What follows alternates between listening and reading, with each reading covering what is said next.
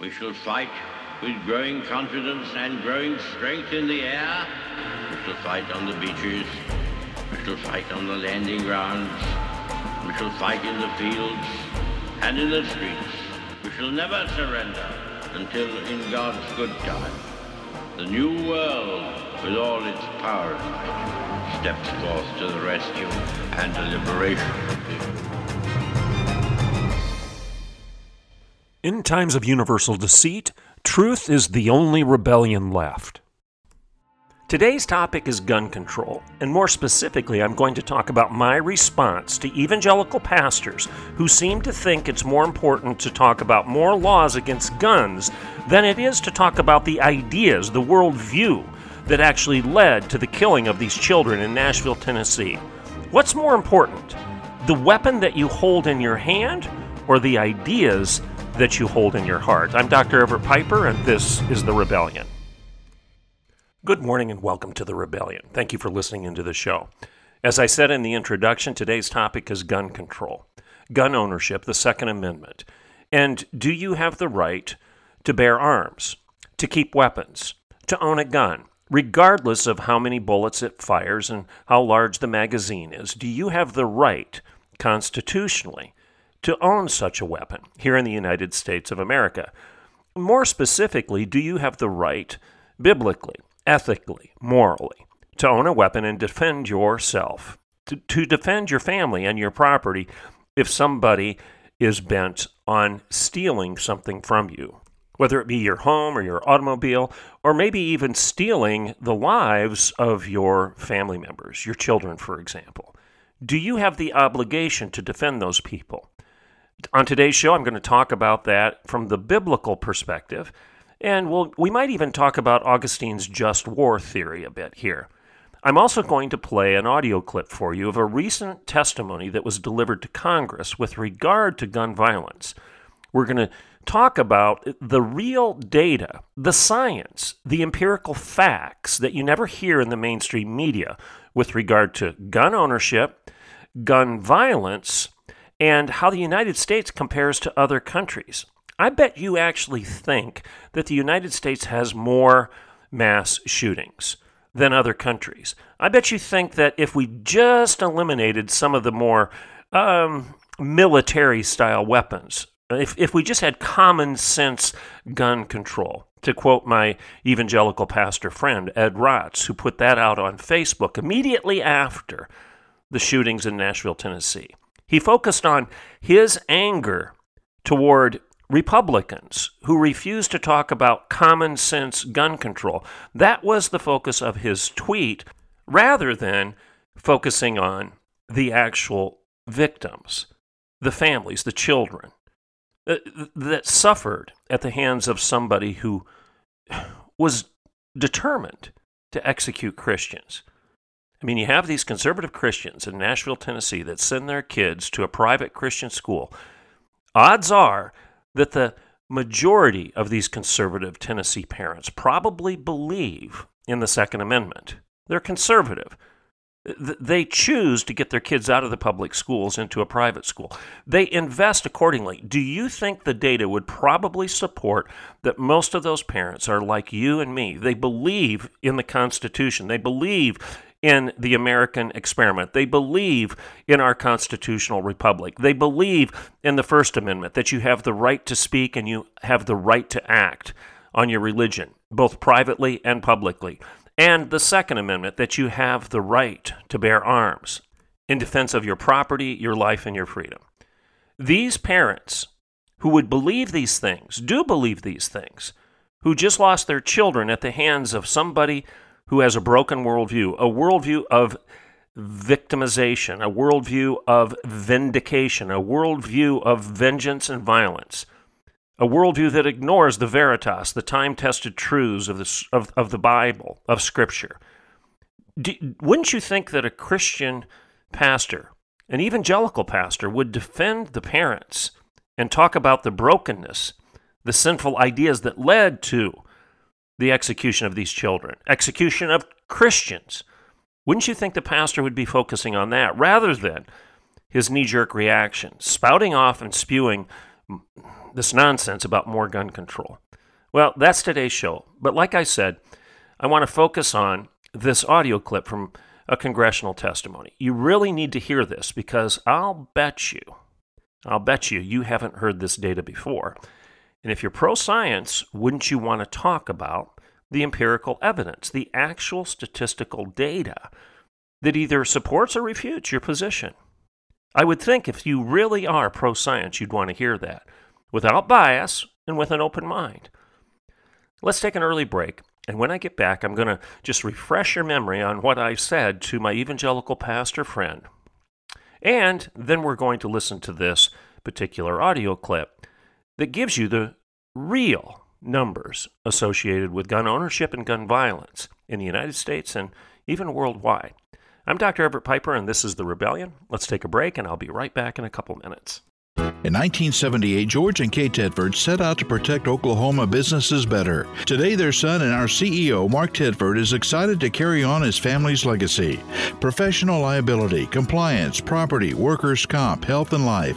Tedford Insurance's dedicated team gives you access to the nation's largest insurance providers, negotiates the best rates, and protects their own legacy like no one else. Call 918-299-2345 or tedfordinsurance.com. The Patriot Auto Group, locally owned and operated.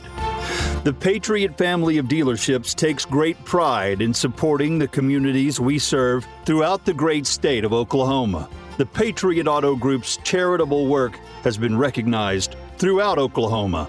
Whether it's visiting one of our local dealerships or simply shopping and buying online with our doorstep delivery, the Patriot Auto Group takes the stress out of buying a new or used vehicle. And every purchase comes with our exclusive peace of mind, Patriot Pledge.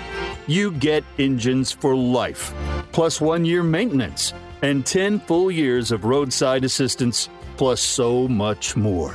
Sure, we can sell you a car, but supporting our community and lending a hand to our neighbors in need? Sold. The Patriot Auto Group. Proud Oklahomans in the communities we serve. Okay, welcome back to The Rebellion. All right, for the rest of the show, I'm going to talk about gun control, and I'm going to do so within the context of this Nashville shooting. Now, as you know, I talked about this last week. This transgender militant, Aubrey Hale, who walked into a private school in Nashville, Tennessee, and proceeded to execute several children and staff members. By all accounts, this was a hate crime.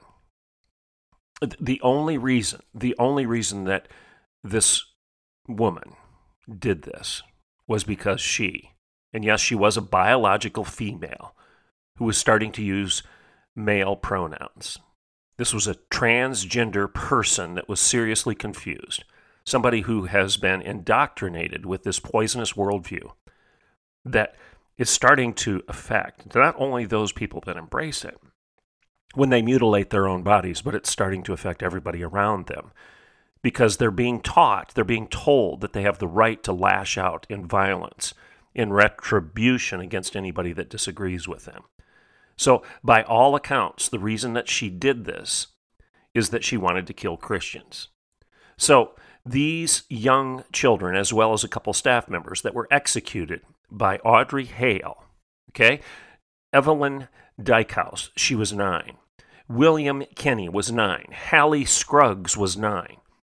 These children, these 9-year-old Christian kids were killed simply because they were Christians and they were attending this Christian school. K through 6th grade, that's the school. All right, young kids. And then we had Mike Hill, who was a custodian, 61, and Catherine Kuntz, 60, and Cynthia Peak, 61, 2 administrators and teachers.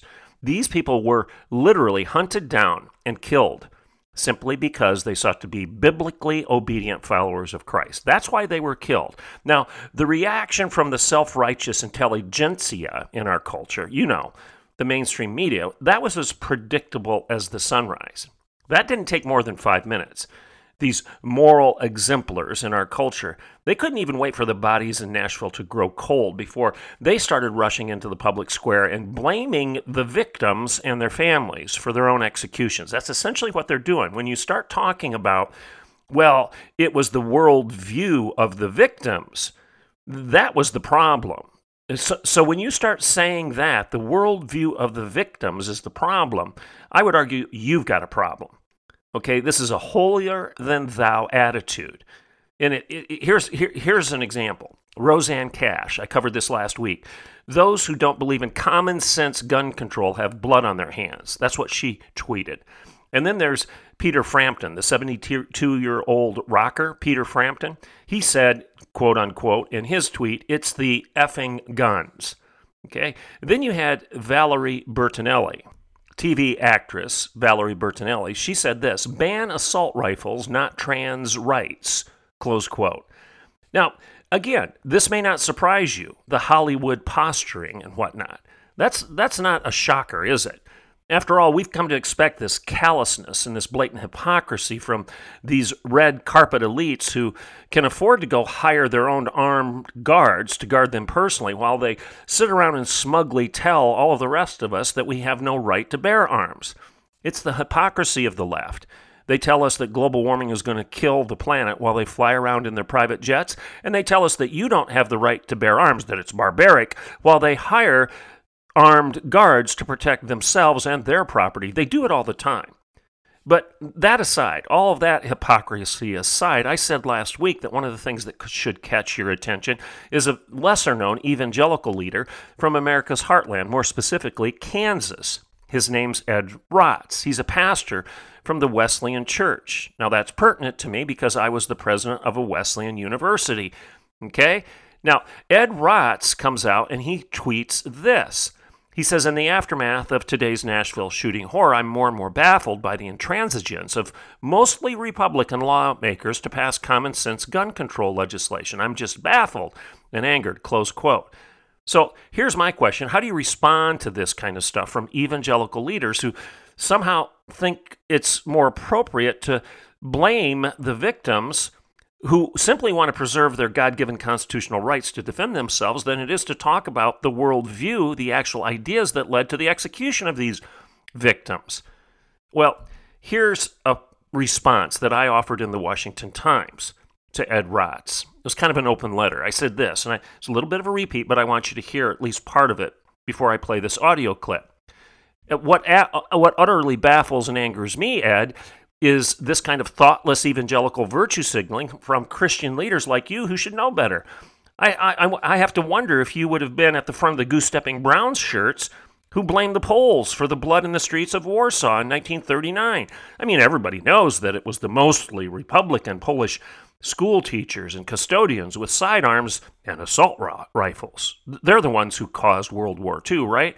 And then I went on, as you know, and I talked about, would you have stood with the antebellum slave owners when they blamed John Brown, Frederick Douglass, Sojourner Truth, and Harriet Tubman for the bodies at Bull Run and Gettysburg? I mean, they're the ones, those people who believed a black man had the right to arm himself in defense of his human freedom. They're the ones who started the Civil War, right? And how about those doggone Jews at Auschwitz and Dachau and Bergen-Belsen?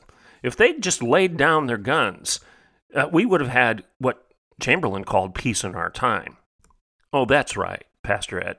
I forgot. I think they did lay down their guns, didn't they? How'd that one end? So I concluded my open letter by saying, Reverend Rotz, you can keep your common sense gun control, but I'll let the Poles and the Jews and the Christians keep their guns, thank you. Yours truly, a mostly Republican intransigent who cares more about the kids just killed than parroting the PC pablum of the one who just killed them. So that was my response. So what are we to make of this gun debate? For the rest of the show, or at least most of it, I want you to listen to this 7-minute audio clip from an academic who was called to testify to Congress on the science, the actual data, the facts relevant to gun ownership and gun violence. How does the United States compare to other countries? What does the data actually tell us about guns? I want you to listen to this. Now, it's 7 minutes long, but I want you to attend to the entire thing. It's very important. This is information that you probably have never heard before. Here you go. I desperately want to do something to stop the horrific violence that Representative Lee and the other witnesses have so movingly described this morning. But I want to do something that actually matters. Unfortunately, many of the proposals won't help or will actually make matters worse. Take background checks on the private transfers of guns, known as universal background checks. There isn't one mass public shooting this century that would have been stopped if such a law had been in effect and had been perfectly enforced. Worse, no one is talking about the massive errors in the background check system and how it overwhelmingly discriminates against Black and Hispanic males being able to go and defend themselves and their families. We hear calls for bans of so-called assault weapons, but the vast majority of firearms in the United States, including these assault weapons, are semi-automatic guns that are functionally identical. Even the influential Associated Press style book acknowledged earlier this year that terms such as assault weapon and weapons of war convey, quote, little meaning and, quote, are highly politicized, end quote. The AP makes it clear that these firearms are not used by any militaries around the world. Despite the references a couple times, they are not automatic weapons. President Biden has frequently said you only need an AR-15 to hunt deer if the deer have Kevlar vests. But an AR-15 functions exactly the same as any small caliber hunting rifle, firing the same bullets with the same rapidity and doing the exact same damage. Banning guns based on them looking like military weapons, the key phrase is often military style, makes no sense. Of course, banning all semi-automatic guns, as President Biden has repeatedly called for over the years, would mainly affect law-abiding citizens. While I guess at least is logically more consistent than banning military-style weapons, it would make it much more difficult for Americans to use guns defensively. If you want to ban all semi-automatic rifles, what's the alternative? A manually loaded gun, where you have to physically put another round in the chamber after you fire each shot? If you face multiple attackers, or you fire and miss, or you fire and wound but don't incapacitate the attacker, someone may not have the luxury of time of manually reloading the gun to be able to go and protect themselves. Claims about these laws having overwhelming support are based on surveys that simplify and mischaracterize what these laws do. Surveys show that when Americans are accurately informed about what these laws change, with strong support changes to strong opposition. There's 4 facts I'd like to try to get across. 1, over 92% of violent crime in America has nothing to do with firearms. That percent has remained fairly constant for the last couple decades. The vast majority of violent crime has nothing to do with firearms. The second point is, while the U.S. media doesn't give much attention, if any, to coverage of mass public shootings in other countries, mass public shootings per capita are relatively low in the United States compared to a number of countries in Europe, as well as the rest of the world. Over the 20 years from 1998 to 2017, the United States had 1.1% of the world's share of mass public shooters and 1.8% of the mass public shooting murders. Both are significantly less than the U.S.'s 4.6% share of the world population. People don't take into account that the United States has over 330 million people. You can't compare it to a country with 5 million or even Germany with 80 million without adjusting for the different sizes in population. Many of these countries with much higher mass public shooting rates and deaths have very strict gun control laws. The third fact is 94% of the mass public shootings occur in places where civilians are banned from having firearms. We've heard many times today about the Buffalo mass murderer earlier this year. If you read his manifesto, he spends a great deal of time, like many of these killers do, explaining why he picked the target that he did. I'll read it to you. His manifesto says, quote, attacking in a weapon-restricted area may decrease the chance of civilian backlash. Schools, courts, or other areas where concealed carry are outlawed or prohibited may be good areas of attack. Areas with strict gun control laws are also great places for attack. I can give you quotes from one manifesto after another, from one diary after another, and they're on our website at crimeresearch.org, where these killers, time after time, tell you, but the media ignores the fact, never reports this part of what's in their manifestos. The fourth fact I'd like to get across is the most vulnerable people in our society benefit the most from owning guns. If my research convinces me of anything, there are two groups of people who benefit the most from being able to go and protect themselves.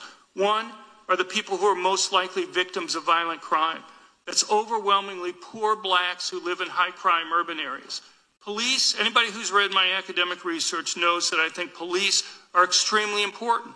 But police understand themselves that they virtually always arrive on the crime scene after the crime's occurred, and that raises the question of how people should act when they're having to confront a criminal by themselves. And the research shows overwhelmingly that by far the safest course of action for people to take is to have a gun. And that's particularly true for people who are relatively weaker physically, women and the elderly. You're almost always talking about a male criminal doing the attack, and when a man is attacking a woman, there's a much larger strength difference that exists there than when a man's attacking another man. We've heard a lot about different attacks that occurred this year. Dr. Locke, can you finish? Will you be finishing soon? Okay. Thank you. Sorry. But if you go through the list, the Robb Elementary School in Uvalde, Texas was a gun-free zone. The Tulsa, Oklahoma hospital shooting was a gun-free zone. The Walmart mass murder in Virginia was a gun-free zone. I could go through others. But our research shows that overwhelmingly, when you see these attacks, they occur in schools where teachers and staff are not allowed to carry. It's not by accident. Thank you very much. So there you have it. That's a testimony that was delivered to Congress, a special hearing. And it was on gun control. And it's an academic who comes to the table and actually wants to talk about the reality of the situation, the actual data, the statistics, the facts that are before us. In other words, this guy is pro-science. Now, you know I've talked about the science debate, the anti-science claims, the science-denying claims that the left likes to field against the right, that you're a science denier because you don't believe in climate change and global warming, that you're a science denier if you didn't take the jab or wear a paper mask like you were told to do, that you're a science denier if you don't buy into the a woman can be a man and a man can be a woman argument of the LGBTQIA left. That somehow, if you want to raise your hand and say, wait a second, I don't think the cows farting out in the field are causing climate change and global warming. When you ask the basic question, wait a second, if our cattle are causing this crisis, what in the world was going on when we had millions upon millions of buffalo roaming the Great Plains rather than ranchers with cattle that are growing food for the world? How does this work? Isn't there an inconsistency here? And if you really think the climate is changing and the earth is going to die because of fossil fuels, then why in the world are you getting in your private jet and flying off to Davos or someplace else to come up with rules and laws on how to control all of the rest of us? And how can you be pro-science if you deny biology and physiology and genetics and start claiming that a man can be a woman? When we ask these basic questions, when we ask the question, wait a second, how can you be a radical Darwinist and pretend that this stuff just all happened, this design that we obviously see before us of the human eye or the ear or the human body or our own intellect and the fact that we have cognitive capacities? How can you deny the obvious design of the human being and of the reality of creation all around us when you don't deny that somehow there was a designer behind a book, behind a painting, behind a housing development, or a high-rise? You know that there was a designer, somebody who actually designed those things. Logic leads you to that conclusion, but yet you deny the same logic when it comes to creation, origins, where we actually come from. So these science-denying accusations fielded from the left toward you and me need to be challenged. And the same is true when it comes to this gun debate. Let's talk about the real data, the facts. Now, this academic, points out that when you adjust per capita, the United States actually has fewer mass gun shootings than other countries which have much stricter gun laws. Germany, for example. I mean, you hear that we have all of these mass shootings, but we've got 330 million people that live in the United States versus 80, for example, that live in Germany. Our gun laws are not nearly as strict as Germany's, but Germany has more per capita mass shootings. Well, how's that work? When you point out the fact that even here in the United States, when there is a mass shooting, it almost always takes place in an area that has more gun restrictions rather than less. Well, why? And when you actually read the manifestos of these criminals, these people that have gone in and massacred other people, targeted other people for execution because they don't like the way those individuals think, often it's Christians and conservatives that they're targeting. When you read their manifestos, they're telling you in their manifestos that they're targeting communities that have more gun laws rather than less. Why? Because there will be no one there to stop them. This is a reality. These are facts. Why aren't we talking about it? Why aren't we talking about the fact that when Joe Biden or the left calls for common sense gun control, like Ed Rotz, my pastor friend, is doing, they're talking about restricting ARs. They're saying that the ammunition that an AR uses is unnecessary if you're going deer hunting. Joe Biden's stupid statement where he said the only reason you need an AR to go deer hunting is if the deer is wearing a Kevlar vest. Well, that's dumb. Apparently, he does not understand that an AR uses either .223 or .556 caliber ammunition. That caliber is actually the exact same caliber that I use in my bolt-action ranch rifle to shoot coyotes. So what I'm saying, and what this professor is saying in his testimony to Congress, is that an AR-15's caliber, the ammunition that is used in an AR, isn't even really high capacity. It isn't very hefty. It isn't as deadly, if you will, as powerful as what you'd put in a lever-action .30-30 rifle, an old cowboy rifle, for example.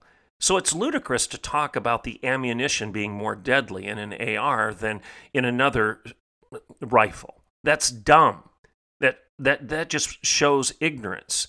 But in the last few minutes of the show, what I want to talk about is the fact that evangelicals like Ed Rotz and others, when they call for common sense gun control, and when they ridicule you and me for not being open enough to discuss that, we are interested. I'm interested in enforcing the laws we have, in enforcing the actual laws that are on the books with regard to making sure that criminals don't have guns, for example, and that illegal aliens don't have guns, and that the background checks that we now have in play are actually done thoroughly and in a timely way, consistently, and that you actually are catching the people that shouldn't have guns before they get them. Oh, I'm fine with that. I'm fine with that type of gun control. In other words, the control that we already have on the books, enforce those laws and stop talking about taking the right to gun ownership away from you and me. That's what we should be doing right now, not this radical knee-jerk reaction to take gun ownership away from law-abiding citizens. Well, that'll work, won't it? That would be like taking guns away from the Poles before the Nazis invaded Warsaw, or taking guns away from abolitionists like John Brown, or here's an even more pertinent example, take guns away from the Jews. Oh, that's right, we did. And it didn't end very well for those Jews, did it? Gun control isn't the answer. That's not the solution. You have to attend with what's in the person's heart, the ideas that are leading to the violence in the first place. If you don't address the ideas, you're not going to solve the problem. You can take away the gun, you can take away the club, you can take away the sword, you can take away the knife, you can take away the rock. But if you don't address the evil that lurks in every human's heart, you're not going to solve the problem. And evangelical pastors like Ed Rotz should be the first ones to understand that. It's what you hold in your heart that's of issue here. It's not the weapon you hold in your hand. I'm Dr. Everett Piper, and this is The Rebellion.